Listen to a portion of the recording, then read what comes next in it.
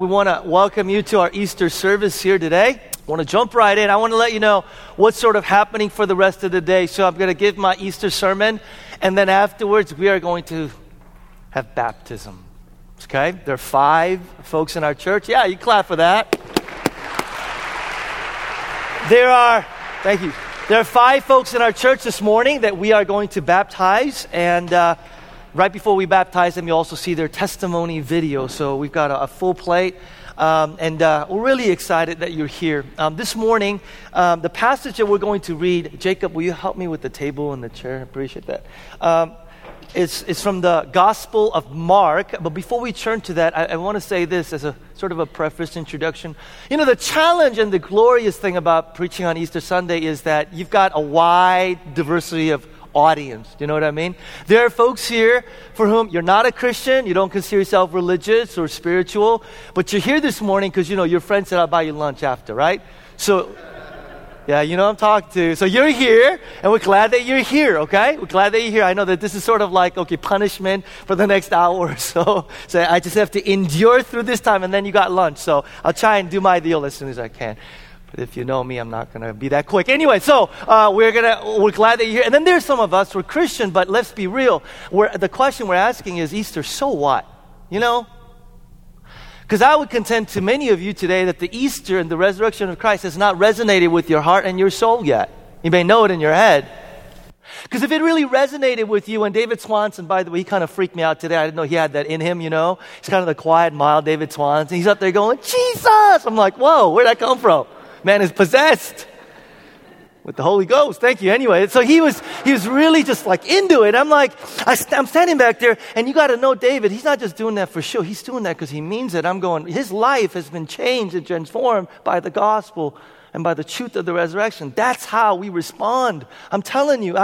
For those of you who are just mild-mannered, you know, hands in our pockets, quiet Asian folks and other, you know, like, you know, when the truth of the resurrection resonates with us, man, it's like, ah! You know? Like, yeah. And the truth is that many of us, we know it here, we don't. And then for many of us, we know all this stuff, but the truth of the resurrection hasn't resonated with us because we're not living the kind of missional lives that the resurrection calls us to. Because the resurrection says Jesus Christ has risen. The world is a different place. We've got a mission to bring forth this work that Christ started and He's going to finish. To heal, to restore, to redeem. And so, anyway, all that to say, I've got lots of ground to cover, so let's just jump in, okay? Mark chapter 16. I won't go long, I promise. Relatively speaking. Mark chapter 16, verse 1. When the Sabbath was over, Mary Magdalene, mother of James, and Salome bought spices so that they might go to anoint Jesus' body.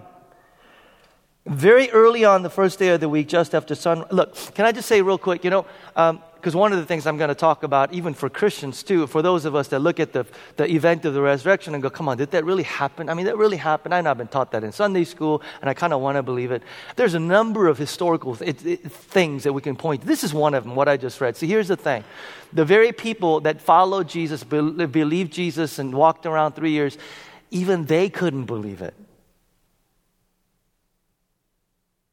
You know what I mean? I mean, Jesus said over and over, I'm going to die, I'm going to rise. I'm going to die, I'm going to rise. I'm going to die, I'm going to rise. For crying out loud, his enemies believed him. That's why they put, you know, soldiers at the gate. Soldiers at the gate. Soldiers at the tomb. I don't know where my mind is this morning. But anyway, they put soldiers at the tomb. Because they're like, you know, he said that. It may happen, may not. But, you know, we just want to... Disciples are like, third day? Oh. Didn't Jesus say something about... Right? No, it's not even on their minds. Why? Well, we'll get to that in a minute. Okay? Here we go. So very on the first day of the week, just after sunrise, they were on their way to the tomb, and they asked each other, who will roll the stone away from the entrance? They think he's dead. But when they looked up, they saw that the stone, which was very large, had been rolled away. As they entered the tomb, they saw a young man dressed in a white robe sitting on the right side, and they were amazed, alarmed. Don't be alarmed, he said. You're looking for Jesus the Nazarene who was crucified. He is risen. He's not here. See the place where they laid him, but go, tell his disciples and Peter, he's going ahead of you into Galilee. There you will see him just as he told you. This is God's word. Hey, would you agree that we're people of, would you agree that we're people of hope? And here's what I mean by that. That it is absolutely critical for how we live our present day lives that we have hope for something in the future. Would you agree that's true? That the degree to which you have a hope and a belief in future, that something in the future will mean something, will signify something, will bring about something, the extent to which you believe that will affect the way you live today. Let me give you an example. Just a kind of a simple example. If there's two guys who've been hired to do the same job for 1 year, it's the same menial, dirty, nasty, poor lighting, poor work environment, just terrible work environment. And one guy's promised at the end of that 1 year, $15,000 for his work. The other one is promised $15 million for his work. Let me ask you something. Do you think they'll approach the job the same way? Church? No, of course not. Come on, think. You know what I mean? One guy, the $15,000, he's going to work. He hates going to work. He's late. He's always, he's complaining. He hates what he's doing. And the other guy, he's whistling at work. He loves what he's doing. He gets to work early. Wants to leave late. Why? They're believed in future. Now, that's just kind of a monetary thing. Maybe some of you guys don't connect with the monetary thing because you're like, money doesn't mean anything to me. $15,000, $15 million, it doesn't really matter. That's you. There's something wrong with you. Anyway, I'm just kidding. Viktor Frankl was a doctor. He wrote a book called Man's Search for Meaning. And here's the thing about this book. It's kind of retelling of his experience in the Nazi concentration camp. Okay? So he wrote this book detailing and sort of explaining and sort of telling of what he experienced and what he went through. And here's what he says. And this is powerful, okay? He wrote, some prisoners withered and died in this concentration camp. Others stayed strong. If a prisoner lost faith in his future, he was doomed. He talks about a friend. I had a friend in camp who had a dream that the war would end March 30th.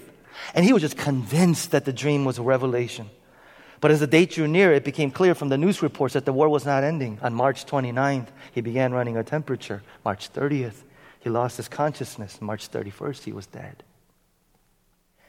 His loss of hope had lowered his body's resistance to all the diseases in the camp. You better believe that how we think about our future affects how we live today. We can't live without hope. Your hope, your believed in future, is a real thing that forms the way you live right now. Now check this out. Your ultimate hope in your ultimate future is the most formative thing in your life. Your ultimate hope in your ultimate future is the most formative thing in your life. He also says this is powerful. He talks about how some prisoners withered up and died while others stayed strong. How some collaborated with the enemy and sold their countrymen, but other people actually stayed strong and figured out a way to help other people who were also suffering. And then he writes this, one last quote. He says, life in the concentration camp exposes your soul's true foundation. Only a few prisoners were able to keep their full inner liberty and inner strength. Life only has meaning in any circumstances if we have a hope that neither suffering or circumstances or death itself cannot destroy. Life only has hope. Life only has meaning today. Your life only has meaning today if you have built your hope, your life on something that circumstances can never take it away. So if you build your entire life on finances and money, you're going to always have a note of anxiety. Why? Because circumstances and events and anything that can happen and did happen, didn't it? To which your ultimate hope is shattered.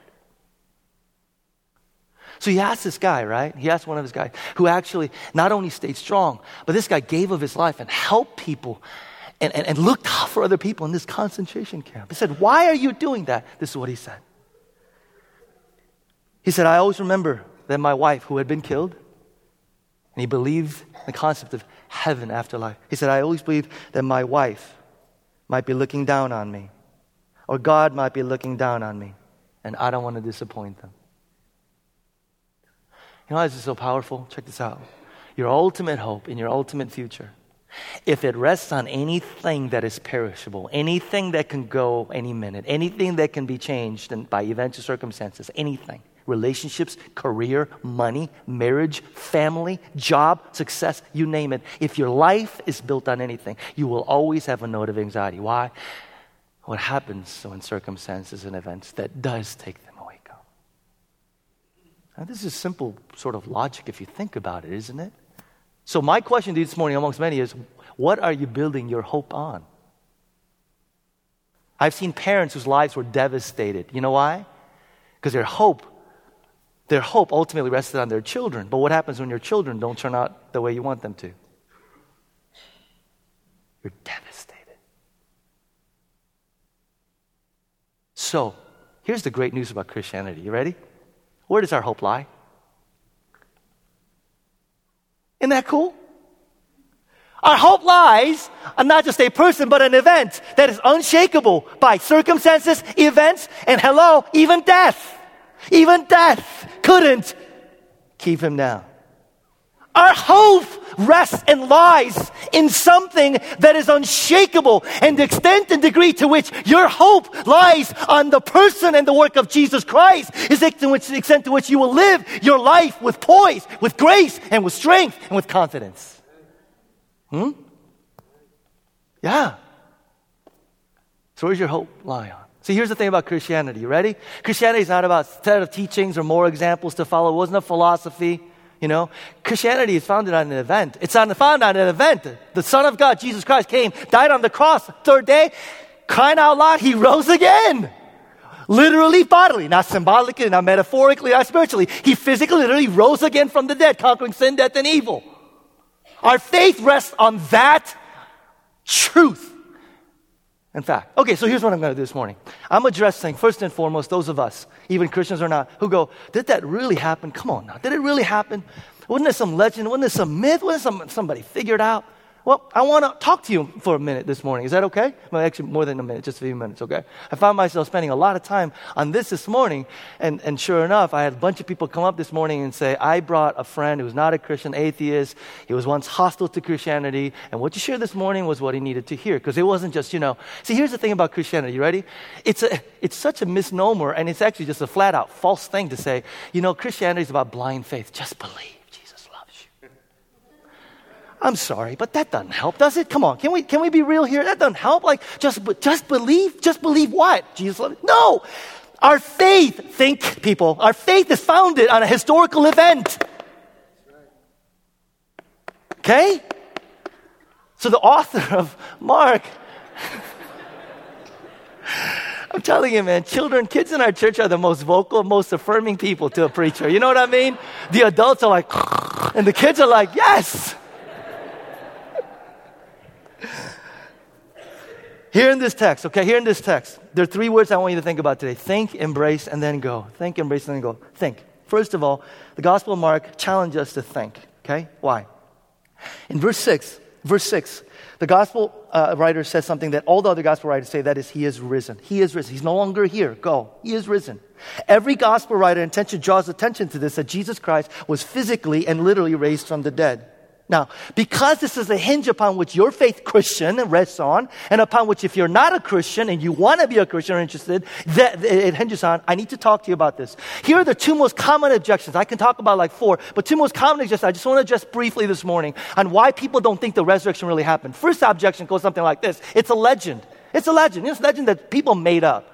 Way after, years after it happened, people just wanted to start this movement, give credibility, so they just made this story up. First of all, Gospel of Mark, along with the other Gospels, were written anywhere 20 to 40 years after the death of Jesus. That's significant for a reason. I'll tell you in a minute. Now, Mark challenges the assumption that it was just a legend that you just kind of, couldn't really believe in. Because throughout his text, chapter 15, verse 40, verse 47, chapter 16, verse 1, 3 times in 8 verses, he writes out, did you notice the names of women who saw Jesus alive? Writes down names of women who saw Jesus alive. And this is all the marks of history and not legend. This is how people wrote history and not legends. Here's the reason why. If you wanted to write history, okay, you wrote down names of the people. Why? Because whatever they wrote about can be corroborated via eyewitnesses and cross-examination.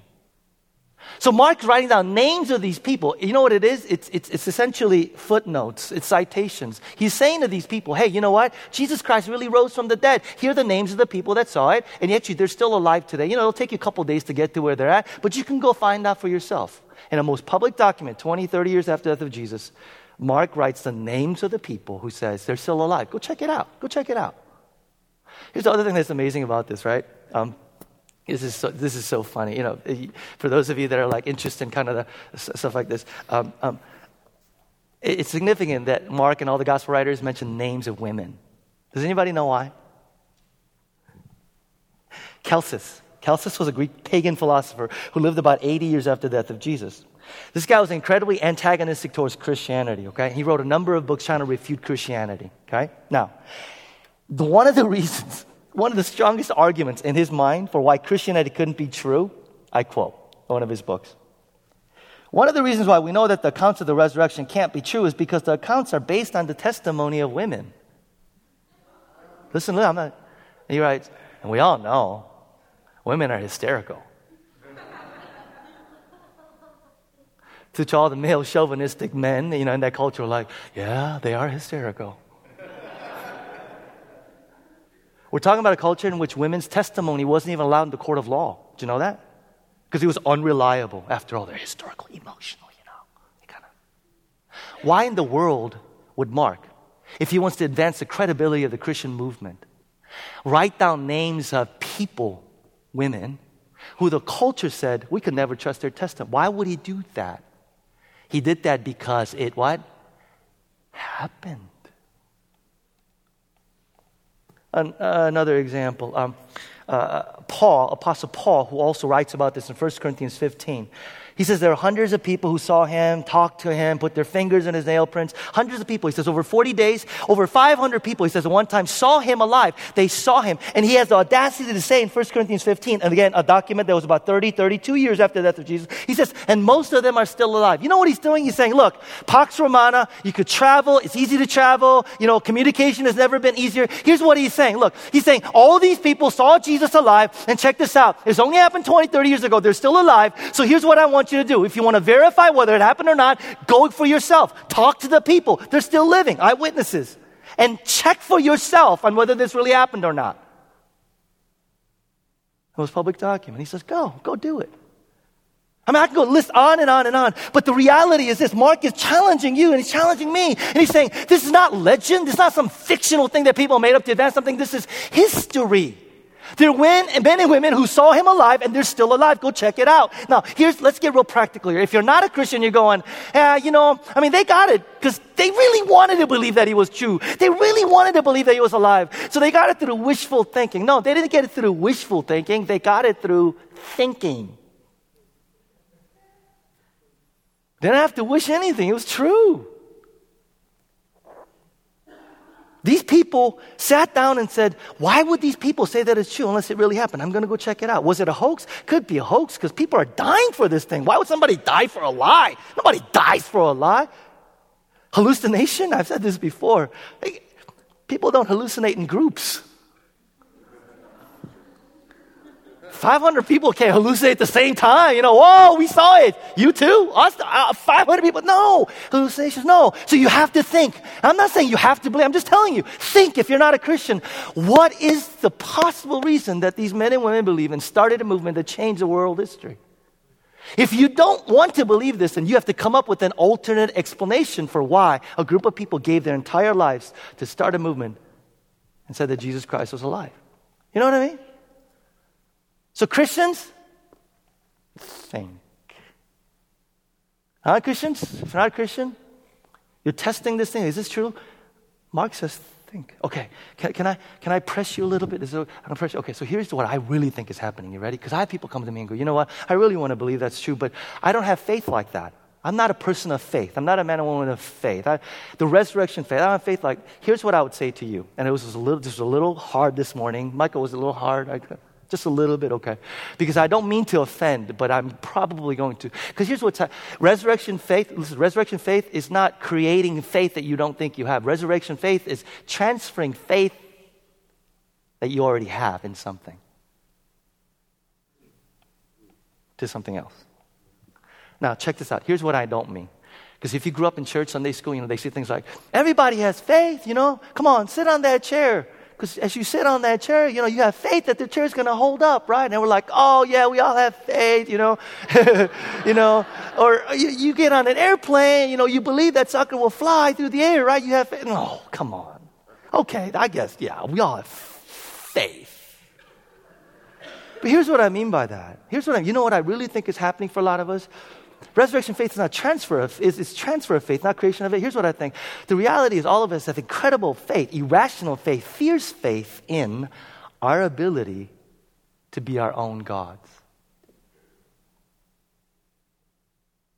We have fierce faith that we can judge for ourselves what is true, what isn't true, what I will accept, what I won't accept. We have fierce, irrational faith in our ability to run our own lives. See, that's why I say, it's like, some people are like, how dare you say it? No, I'm just saying, we have fierce faith. We do. But a lot of times it's where it's appropriated and placed. Do you know what? This is the thing. Here's the thing about Jesus Christ that's hard, right? When you approach Jesus Christ, see, if he's really who he said he is, he's the Son of God who died and rose again from the dead, you can't just approach him objectively like, I'll take you, I won't take you, I'll live my life, maybe not. No, if Jesus Christ is who he really said he is, when you approach him, you realize that actually you don't have control over your life. Because he's King, he's Lord. And who of us is rational when it comes to who's in control of our lives? Which one of us, Christian or not, is really objective and rational, when it comes to who runs my life?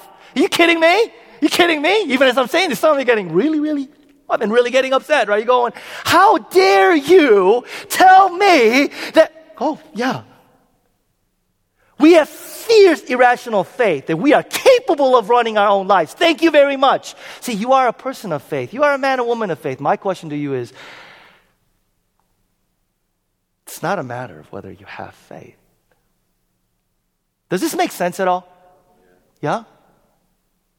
So if you're a skeptic and you're a doubter, I'm asking you this morning just to consider, be a skeptic of your own skepticism and go, maybe my faith is really not about intellectualism, makes sense, can I believe it? Maybe my faith is the fact that I have faith in my own ability. Paul says this. He said it more eloquently.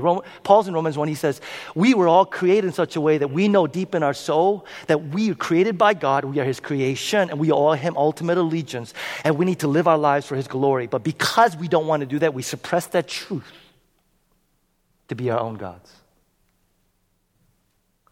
This is why it's so hard to become a Christian. It's not faith and did it happen. Becoming a Christian is saying my faith in myself and my ability in my God to my faith in the Son of God who gave his life for me. And boy, that's hard, isn't it? Oh, that's hard. Think. That's all the gospel writers saying. Think. Resurrection faith, transfer of faith, not creation of it. You already got a lot of trust in yourself, or you wouldn't be doubtful who Jesus is, who he said he was. You wouldn't be scared that Jesus is who he is unless you already are sure that you could be your own master. Secondly, Mark says, embrace. Embrace. There's a word of grace for the heart. I love this part. Sandra, I love this part. This is my favorite part of Easter. Well, second favorite part. It's like Christmas. I say the same thing over Christmas. I could say this every Easter. There's a word of grace. What do I mean? Look at verse 7. Go and tell his disciples and Peter where you will see him. You will see him. Do you see the word of grace that is? Do you see the word of grace? What do I mean? Jesus is saying to these disciples, he said, I will see you. I have a plan for you. Who are the disciples? Who are the disciples? If I was Jesus, I'd be like, you go tell them disciples that backstabbing, worthless, cowardly people. That if they grovel, and they better really, really grovel. Oh, they better grovel. We are so sorry. Are you really sorry? You better be. If they really, really grovel and make themselves feel really bad, then I might restore. That's not Jesus. That's never Jesus. What is Jesus? He says, I know you've jacked it up big time, but you know what? I will see you. I know you deny me, but you know what? And you scattered when I was in most need of my friends, when I was in the most critical need for people who love me and care for me to be there. You all abandoned me, but you left. And Jesus says, even you, I will see you. Do you know why he's doing that? Because here's the gospel. Gospel doesn't say, you come and you clean yourself, you make yourself right, you make yourself moral before God could accept you. God says, I accept you as you are.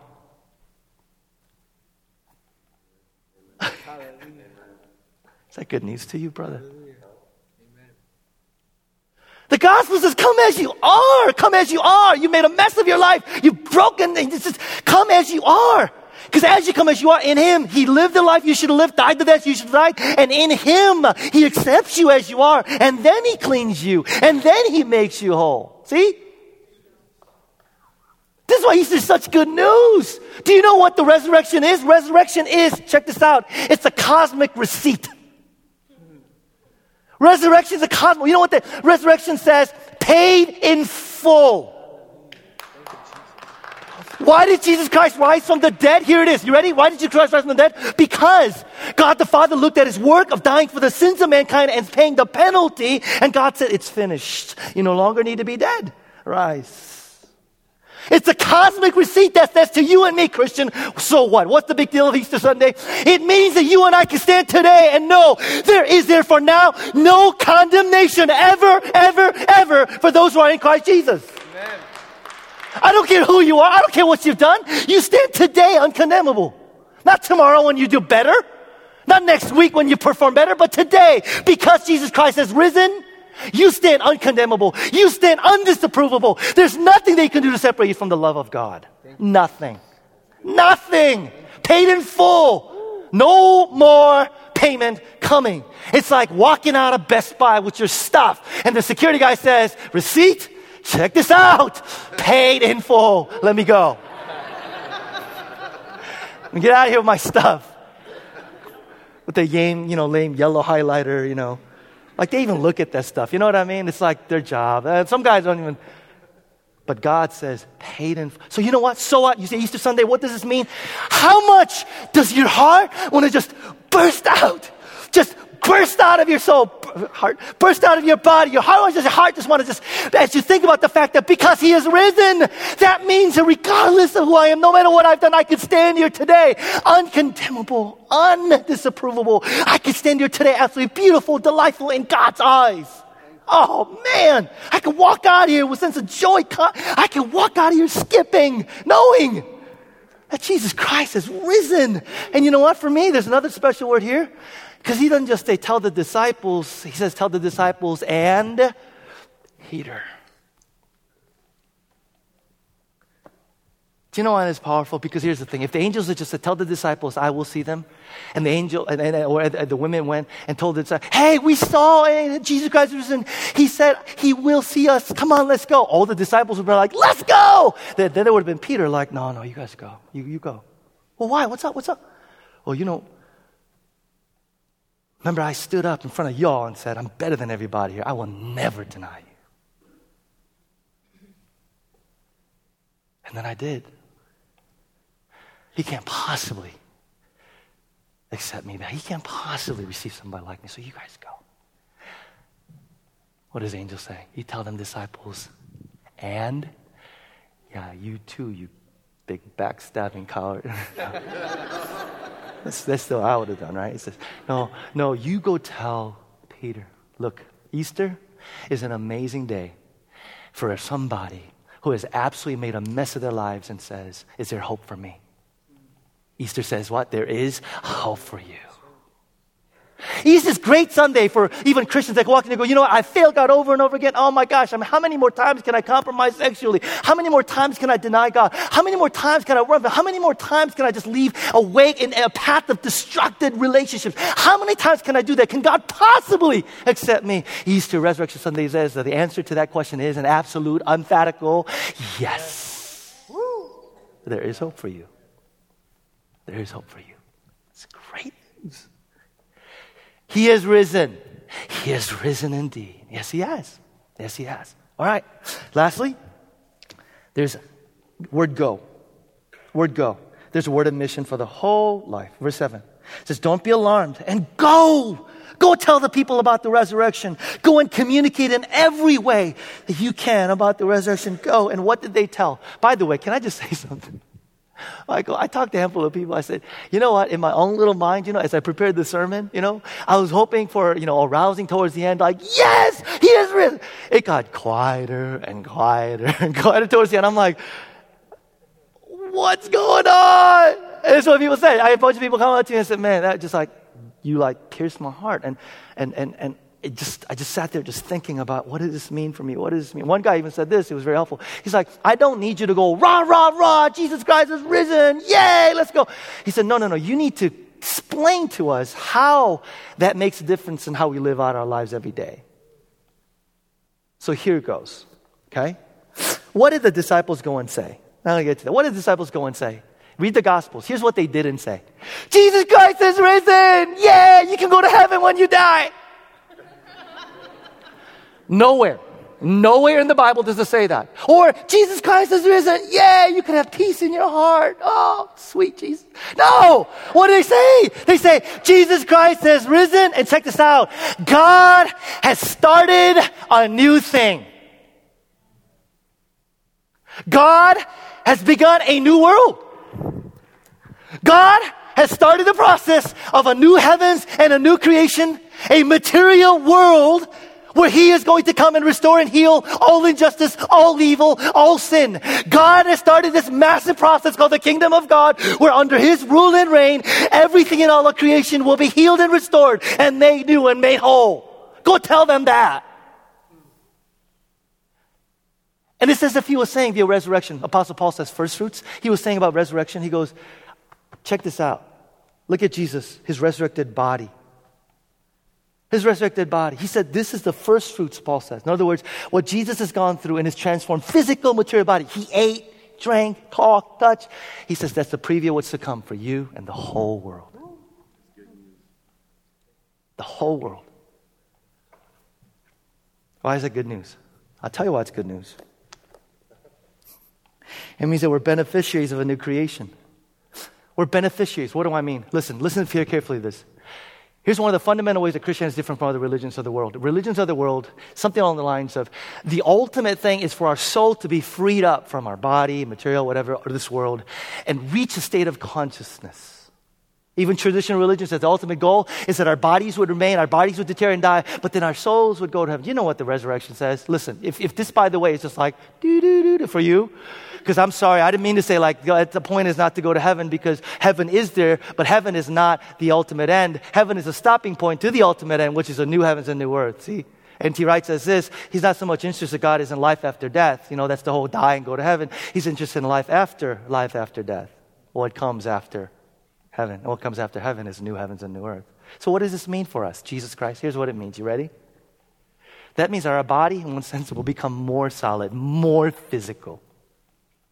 Not less. Okay? That's what the Bible teaches. Our bodies become more physical. Now, here's N.T. Wright says the Jesus Christ body was a transphysical body. Transphysical. This morning, I kind of picked on Pastor Michael because people ask me like, so what's it going to be like, new heavens and new earth, one in our bodies? What's it going to be like? You know, male pattern baldness. You know, will we have full head of hair? I didn't mean to pick on Pastor Michael. I said, Michael, did you ask me that question? And Michael's like, no. After the service, I had like 3 other bald guys in our church. Michael's not bald, but 2 other bald. They came up to and said, why are you picking on us?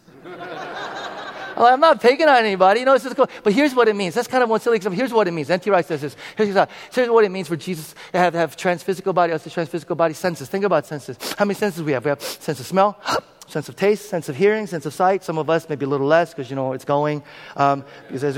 Like did you guys know I'm deaf in one ear? Kind of, sort of deaf in one. Did you know that? Like not completely. Yeah. Too much rock and roll for like 10 years. Some of y'all know I was in a band. Oh, anyway. But here's what it means. Here's what it means in heavens. N.T. Wright says this. You're not just going to have 4 or 5 restored senses. He says in heaven, we're going to have 1,000 senses. Just wrap your brain around that, will you? That means we're going to blossom in places where we didn't even know we had buds. C.S. Lewis. That's like you comparing yourself right now to a tomato. Of what your body will be like in the new heavens and new earth. Is that good news? Now, if you're going, connect it for me. Why is that important? Here's the reason why important. Check this out. Do you know why we don't handle suffering well? Do you know why we don't handle death well? Because we think that that's the end. Do you know why we don't handle it well? Because if this body is the only body we'll ever have, what happens when this body is gone? Devastation. Resurrection says, that body? Oh, please. Please. That body? 1,000 senses. Hello? Oh, wow. The reason why we can't sacrifice, we're not more sacrificial, we're not more radical with our lives, and we're not more giving is because if we think this is the only money I'll ever have, this is the only resources I'll ever have, this is the only life I'll ever have, this is the only world we'll ever have, of course you're going to be afraid. Of course you're going to be stingy. Of course you're going to be scared. But what if you knew that what awaits us is not the end, but awaits us is a more glorified body, a more glorified life in a more glorified world? You wouldn't be scared. Are you kidding me? You would go out there, spend your entire life, everything you have, say, here. Better thing coming. Better thing coming. Christians are not more radical. They're more bold, more courageous.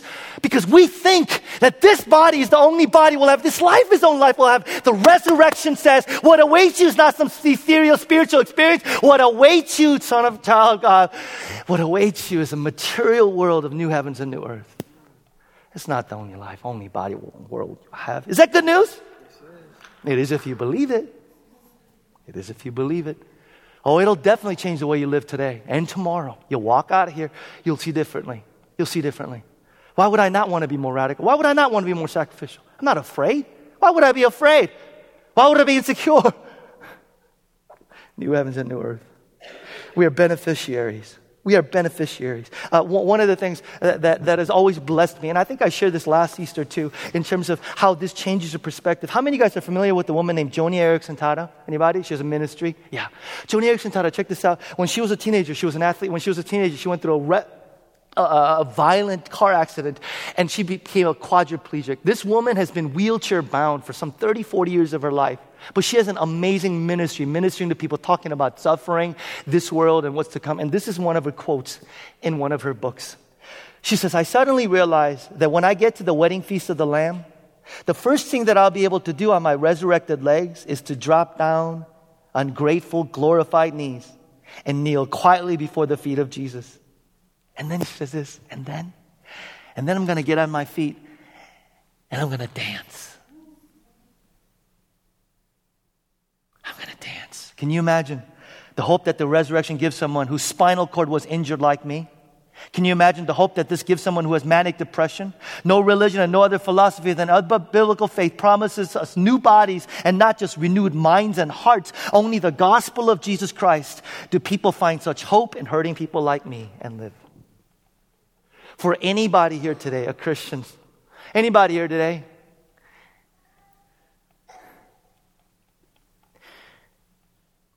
you've suffered because of physical illnesses, and you say, God, when I get to heaven, is the best thing I could hope for? You know what? I'm really sorry you suffered, but there. You're in heaven now. Or will God say, the life that you always wanted, but you couldn't live because of your illness, you get it back.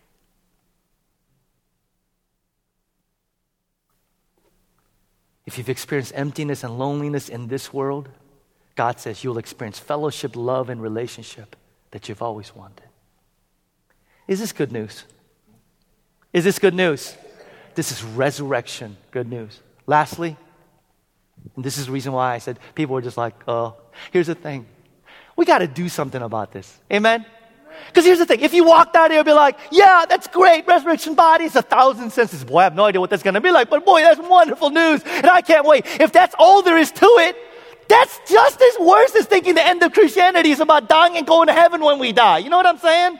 But that's not what awaits us. What awaits us? Check this out. Not only are we beneficiaries, but Jesus Christ comes along and says, this radical mission of God, this radical mission that I've created, new heavens and new earth, not only are you beneficiaries, but now you are to be agents of it. You are to be agents of it. What do I mean? You have a job. I have a job. We have a mission. As the Father has sent me, so now I send you. What is our mission? To be good moral people? To come to church and go to small group? No. Our mission is none less than being agents that bring about healing, restoration, renewal in this world. They will give a preview and a foretaste of the world that is to come. Do you hear what I'm saying? Do you hear what I'm saying? Our mission is to say, where's injustice? Because when the new heavens and new earth comes, there won't be injustice. Let me go ahead and deal with that. Where's oppression? Where's evil? Where's suffering? Where's hurting? Where's need? Let me go to those places and address those needs right now in the power of the Holy Spirit, because what I do right now is not in vain. The Apostle Paul, 1 Corinthians 15 says this. At the end of his resurrection chapter, he doesn't say, there. And isn't it great that once Jesus comes back, we're going to go to heaven? You know what he says? He says, therefore, brothers, your labor is not in vain. Work for the kingdom. Paul is saying, you believe that the resurrection happened? That new heavens and new earth has been ushered in, and Jesus is going to come and accomplish it and fulfill it? He says, then you will get off your hindside and you'll be radically for the mission of God. Is that good news? Because when we do that, listen, why do you think? People out there going, resurrection, that's nonsense. They need to see what happens when people believe it happened. Somebody asked a Jewish rabbi, why don't you believe in the resurrection? You know what he said? He said, suffering continues. Injustice continues. Brokenness continues. Jesus possibly couldn't have been the Messiah. Do we have an answer for that, Christians? Do we have an answer for that? See, this is what I'm saying, Michael. Like towards the end, I can't read you guys. I'm going, is this something they're going, oh man, why are you depressing? Or are you being challenged and convicted by this? Because here's the thing. I want a woman come up to me and go, Peter, you know, when you talk about these grandiose things, there's a part of me that wants to go, oh, it's such an incredibly good idea, but what do? Here's what I told her. I said, where are you at right now? And she said, well, my big issue right now is my family just broken. My family's just ripped apart. My family just, and it's just huge, heavily weighing on my heart, Pastor Peter. You know what I said to her? I said, you know what Resurrection Sunday means for you? It means that you become agent of healing in your family. Because by that, people will see. Because here's the thing. I will stand up here and I will say to you, who will be the next William Wilberforce that will lead the way against injustice of slavery and exploitation? Who will be that? To which some of you guys hopefully go, Jesus has risen. I will be that person. I'll say, who wants to be the next Mother Teresa, who will give her entire life for the poorest of the poor? And because you say Jesus is risen, some of you guys go, I will do that. I will be that person. Who will be the next Desmond Tutu, who as a small, tiny little man went up against the greatest injustice in the last 20, 30 years and said, God has won the victory over sin and death? Who will be the next Desmond Tutu? Who will be the group of people, Christians, followers, that will say, He has made the impossible possible? And I want the world to see that new heavens and new earth has come. Are you with me? Are you with me? So yeah, for some of you that resonates with, yes, Mother Teresa, Desmond Tutu, yes, William Wilberforce, I will be. Now that's me, right? I live in that world. I want to be. And for those of you that are like, become more practical. Okay, working more practical, that means this. As you leave here today, you need to ask yourself a question. In my sphere, in my influence, in my family, in my workplace, where is there brokenness that I can address with the healing love of God? Because by that, you are saying, Jesus has risen. He has risen indeed. So church, the world says, Jesus Christ couldn't have been raised. 11 o'clock Sunday morning, most segregated hour. People, they'll never, ever get along across race, class, and gender. When you and I be people that genuinely lives lives of reconciliation across race, class, and gender, by that we declare, say it with me, He has risen indeed. 2 billion people that live in absolute poverty. $1 a day. $1. 2 billion people in the world. Some say more. When you and I say, that's not right, that's not the kingdom, God has come to establish His kingdom to eradicate that once and for all. But I have a call to do. I have a job to do. And when we begin to address that with our radical lives, we declare, say it with me, He has risen. He has risen indeed. When we choose forgiveness and reconciliation instead of hatred, bitterness, and anger. When we choose to forgive those who have wronged us because the cross of Jesus Christ says that He has overcome that. We declare, say it with me, He has risen. He has risen indeed. It's time that people saw, not just heard, that Jesus Christ is alive today. Will you join me? This is an amazing mission of God we've been called to go. We've been called to go. Okay, so, I'll take the whole This year, you guys didn't all get up and go, yes! You guys all sit there going, man, that's hard stuff. I'll take that.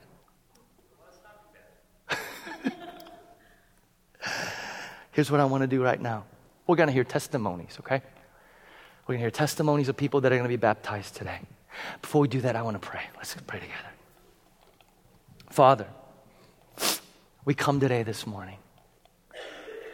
And Lord, I actually want to pray at this time for anybody in here that might not know you personally and have a relationship with the risen Jesus Christ, Son of God. Lord, I just pray for that brother and pray for that sister. I don't know where they're at, but I'm thankful that they're here and we're able to hear the gospel. I just pray right now, Jesus, that you would reveal yourself to them, that you would make yourself known. You tell us in your word that only you, Holy Spirit, can do that work. So we pray right now in Jesus' name that you would do that work. And Father, I pray for friends who brought their friends who aren't Christians. I pray that you give them much wisdom, give them much discernment as they leave after the service and eat lunch and dialogue and talk. That you give them humility, sensitivity, and love. To love their friend and to be there for them. And Lord, I pray for any Christian here that may have lost hope because of their illness, because of death of loved ones, because of the harshness of life and the brokenness around them. Fill them with Easter resurrection hope. Fill them with Easter resurrection hope. That because you've risen, because you've conquered sin, death, and evil, that this world, this life, this body is not the last. There's a new world coming. A new world dawning. The kingdom of God is here. The kingdom of God will come in its fullness. And that is amazing news. In the name of the Father, the Son, and the Holy Spirit. All God's people said, amen. We direct your attention to the screens as we hear testimonies of our brothers and sisters who will be baptized. Before Christ, I would say that I was self-reliant. My parents divorced when I was 8, and my father struggled a lot with his anger. I turned inward really to protect myself, and then I really learned to look out for myself. I found that I was really good at intellectual pursuits, and that's where I kind of strove to find fulfillment. At 15, I started college, and that was a big move for me. It was partly to escape from home and also partly just to prove that I could. My first semester went really well, but then I wouldn't let people in really, and I got really depressed. I made some really self-destructive choices, and I had to withdraw from college for a semester, which was really hard. But during that time, God really put some people in my life that changed my perspective. It started with a couple of kindergarten teachers that I worked with, and their love really impressed me. Following that, I enrolled at IIT for the fall of my junior year, and I got involved with Ivy, not out of any real interest, but because they offered me ice cream and I felt kind of obligated. But then I kind of stayed involved based on some people that I had met and some unusual circumstances, I guess. But over the next 6 months, I'd say I developed a real relationship with God that changed my perspective. I remember reading Luke 10:27 that really just kind of influenced me, which basically says that we should love God and love people. Now I'd say that I'm connected to people and I'm connected to God and His plan. And I'm still learning what that means, but I feel that I'm called to service, and that's a big thing for me. So. Basically, I've always known about God and what Jesus accomplished in His lifetime, but I never made a real commitment to follow Him until I was 14 years old. It just got to the point in life where I felt like I was starting to realize that the world really didn't have too much to offer that last in life. So I went ahead and made the commitment at the age of 14. Thankfully, my eyes were opened and I was able to realize the truth of, that life is about serving God through Jesus Christ, and, that truth became everything to me. All I want to do is please God in every way that I can. I always knew that He wanted me to take this step in life, but I never took this step because of pride that I had within myself. To me, it was something that was not required for salvation, so I didn't feel it was necessary to do it. Fortunately now in life, my walls of pride are starting to be knocked down, and a new sense of obedience is overcoming me. So I keep in mind the verse John 15:10, and I know that through my obedience, God will keep me in His love and mold me into the person that He wants me to be in life. And that is why I'm being baptized.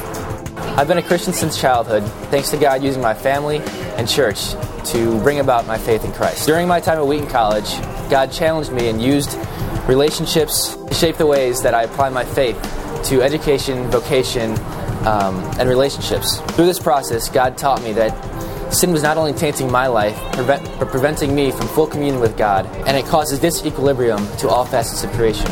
I grasp more fully that Jesus loves me and desires to reconcile all of humanity to Himself and restore shalom to His creation. His life, death, and resurrection have saving power through grace, and it gives us hope in His kingdom that is already here but not yet fully complete. And I realize that my purpose within the church is to participate with the Holy Spirit in this reconciling work of reconciling creation to the Creator. And I am to proclaim the gospel wherever I am called. I could have been baptized years ago. However, I am glad that I now have this more full and complete understanding of the gospel and the sacrament of baptism. I would like to be baptized on Easter for 3 reasons. 1, I wanted to identify myself as redeemed by Christ, justified by His death, life, and resurrection. 2, I'm expressing my identity as part of the universal church, linked back through the centuries to the apostles. And 3, I am dedicating myself to serving this community and wherever else God calls me. The one word I would use to describe my transformation in Christ is center. My whole life has been a process of God centering my entire being on the gospel and on Him. I know that the Holy Spirit will continue this process. I've been blessed with family, friends, my church, and a fiance that the Holy Spirit will use to continue this process. Question I was asked about how Christ has made a difference in my life, and He's given me purpose and meaning to my life to serve Him and only Him. I spent most of my life trying to please others in my life, and usually, it wasn't reciprocated. But I realized through my ups and downs, my successes and failures, that Christ has always been there for me, waiting on me. It's like I felt Him tugging at me, like, you got to come towards me. You got to come towards me. And I just finally recognized that last year, Christ came into my bedroom. He called on me, and I broke down. And it was time. I was always trying to be in control of my life, type A personality that I am. And I realized I have to give up all control, all this need for control. It's all in Christ now. And so I'm being baptized because this is like the sacrament that I need to do. I've been wanting to do most of my life, and I'm ready. Before, I kept saying, I'm not worthy. I have too much to clean up in my life. I feel dirty. But I realize now that Christ wants us as we are. He takes us at our lowest point sometime in life. And now I'm truly ready. I'm giving all my heart and soul to Christ. And I thank Him so much for His grace, His love, His mercy. I'm nervous, quite honestly, because I keep saying to myself, I'm just a little speck of dust walking around on this earth. Who am I? But I'm going to try to strive and become more like Jesus, because He died for me, and so I must give my life in service to Him. And I'm thankful for that. If I had to choose a phrase to describe my life before Jesus, it would probably be out of place. My father was Catholic and my mom is non-denominational, so we were raised in the Catholic Church. It was very important to my father that myself and my brother and sister be raised Catholic, so we would all go to Mass every week, but something just didn't seem right. I would try to pray the rosary and I would try to make it through Mass without falling asleep, but I just couldn't focus because it didn't really mean anything to me. I really enjoyed the times when I got to go to my mom's church, but my dad just always wanted us to go to Catholic church as well, so we usually skipped the second church service. When I went off to college, I loved my newfound freedom. I was consumed with my social life, and all that mattered to me was the guys, the partying, the going out. I tried to go to church, and I always loved God, but for some reason, I just never really enjoyed the Catholic Church, so I just never went back. Sometimes I would just lie awake at night and cry because I knew I was on the wrong track, but I didn't really know where to go. After college, I started a job that required me to travel almost constantly. It was like an extension of college, really. I traveled with people my age, and we loved to party. So one day when I was killing time in the bookstore, I saw the Left Behind series on the shelf and decided to pick up the first book. Now, I know that most Christians don't give that much credibility anymore, but from there, I read that first book, and it really changed my life. I was motivated to find a new church finally. I was motivated to read God's Word, and I was just really excited about Jesus. The best word to describe my life now that I know Jesus is happy. I'm truly amazed at God's grace and His patience with me as I've made it through this time, and that He can still love me no matter what. After the 9 o'clock service this morning, I had somebody come up to me from the worship team, and he said, I don't want you to freak out, but I just want to share something with you. I said, what is it? He goes, last year, when you guys were baptizing people and people were sharing testimony, I said, yeah. He goes, my wife saw an angel standing next to every single one of them as they were sharing their testimony. I don't know where you're at theologically, on that whole, like whether you believe in angels, demons, spirits, and all that. What's encouraging was this guy's wife, not the type of person at all. So she went home just shivering because it just freaked her out, okay? So this year, if y'all see angels, just go, hey! Let me know. One other thing. If I forget to take this off before I go in the pool, go, hey! Okay? Because it's very expensive and I don't want to ruin it. Come on over, guys. Stand right here. Come on, right here. Yeah, you can clap. You can clap. You can clap. Clap. Even as we talk about new heavens and new earth, new creation, the reality is the Bible says you want to see an evidence of how God is doing this work. It says you don't need to look far. Look in the lives of men and women. People's lives in whom Christ, Jesus, the Son of God, has entered via His kingdom. And the testimonies that you guys heard of their life transformation. Small ways in which God says there's hope for you and there's hope for us. Importantly, there's hope for this world. Baptism is an outward witness of an inward faith in Jesus Christ alone for salvation. Baptism in the church is traditionally called a sacrament, which refers to an outward visible sign of an inward invisible spiritual reality. We are very clear in this church that baptism does not save anyone. Baptism does not bring about salvation or forgiveness of sins. Faith in Jesus Christ and Christ alone does that. Amen? And so what we're doing here is being obedient actually to the commands of Jesus that said, as you believe in me, baptize. Be baptized and go baptize others as well, Matthew 28. Christian baptism is an act of obedience to this command of Jesus. And they're declaring by their act faith in and identification with their crucified, buried, and risen Savior. What you're going to see today is as your brothers and sisters, one by one, go down into the water, Romans chapter 6 tells us that is a symbol, a metaphor of our death to sin. When Christ died and was buried with our sin, as I said before, earlier today, that's us identifying with Him such a way that the penalty that He paid for our sins, done. There's no more penalty to be paid. And then I bring them up out of the water. And that represents the resurrection to new life, to new hope, to new creation. The men and women that are standing before you are not just doing this out of formality. They're declaring their identification with Jesus. They're declaring publicly to you today that their allegiance is to the Lordship of Jesus Christ. And Him alone. And that's powerful stuff. Amen? All right. So here's what I'm going to do. I'm going to go ahead and ask your brothers and sisters questions, and they will respond. Will you continue to walk with Jesus Christ as you desire to be baptized in the name of the Father, the Son, and the Holy Spirit? If you say, I do, say, I do. I do. Proclaiming this covenant with Jesus Christ, do you renounce all powers of evil and declare your opposition to way of life and contradiction to the gospel? If you do, say, I do.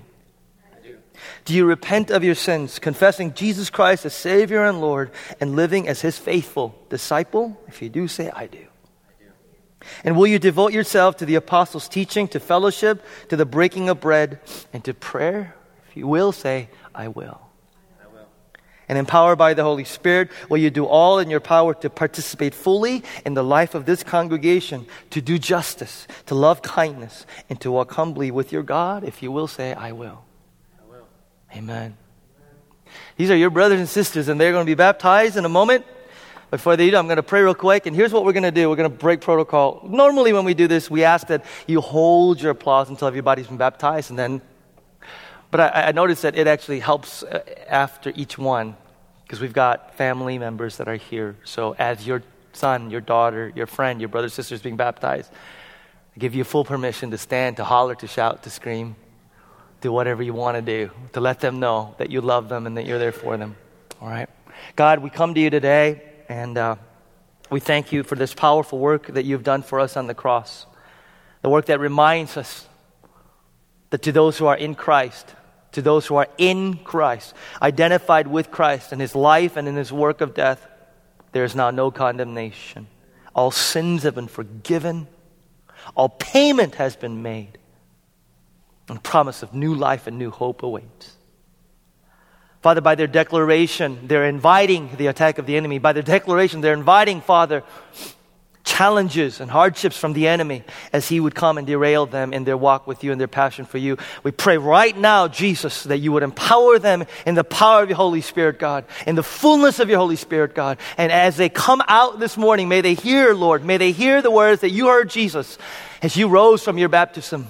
The voice of the Heavenly Father saying, you are my son, you are my daughter in whom I am well pleased. You are mine. You belong to me.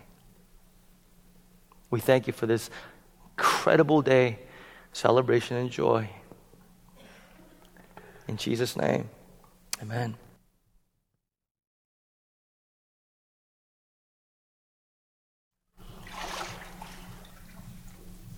You're a child of God. You have identified with Jesus Christ in his death and his resurrection. In the name of the Father, the Son, and the Holy Spirit!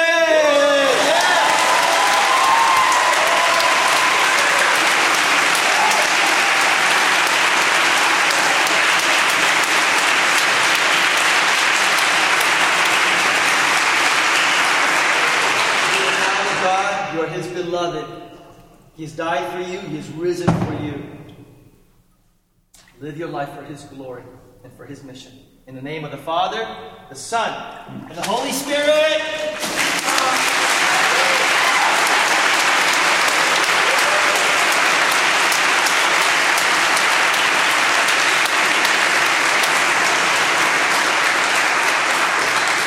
You are his beloved. He loves you beyond all measure. He's died for you. He's risen for you.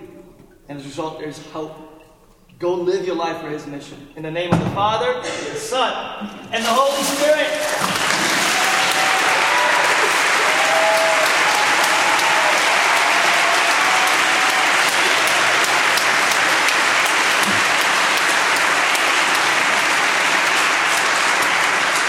He loves you, child of God. He has died for you. He has risen for you. He wants to use you for the mission of his kingdom. In the name of the Father, the Son, and the Holy Spirit, I baptize you.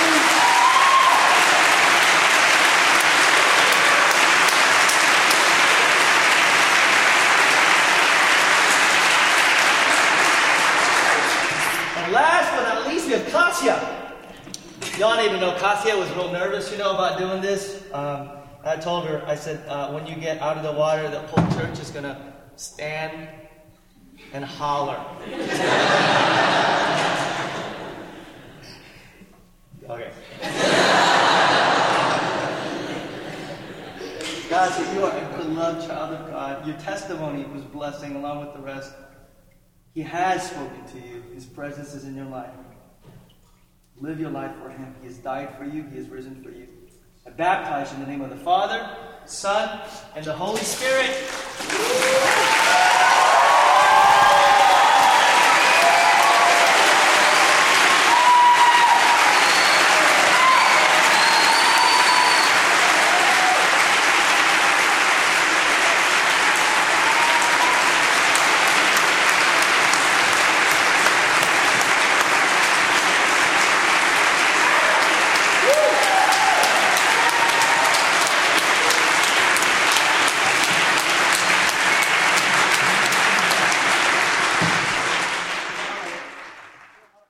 all stand from where we're at?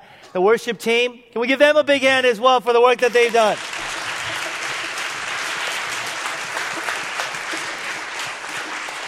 Father, we thank you and praise you. He has risen. Say it with me, church. He has risen indeed. Say it again. He has risen. He has risen indeed. So therefore, go. Therefore, go. You have a mission on your life to be agents of God's healing and God's restoration. He has given you His Holy Spirit who lives inside of you to do that which you cannot do on your own, to magnify, to glorify, and to spread and share the gospel of Jesus Christ in our hurting and broken world. He is with you. He goes before you, behind you, beside you. Go in boldness and encouragement, knowing that His grace and His love is over you because He has risen. He has risen indeed. Amen and amen.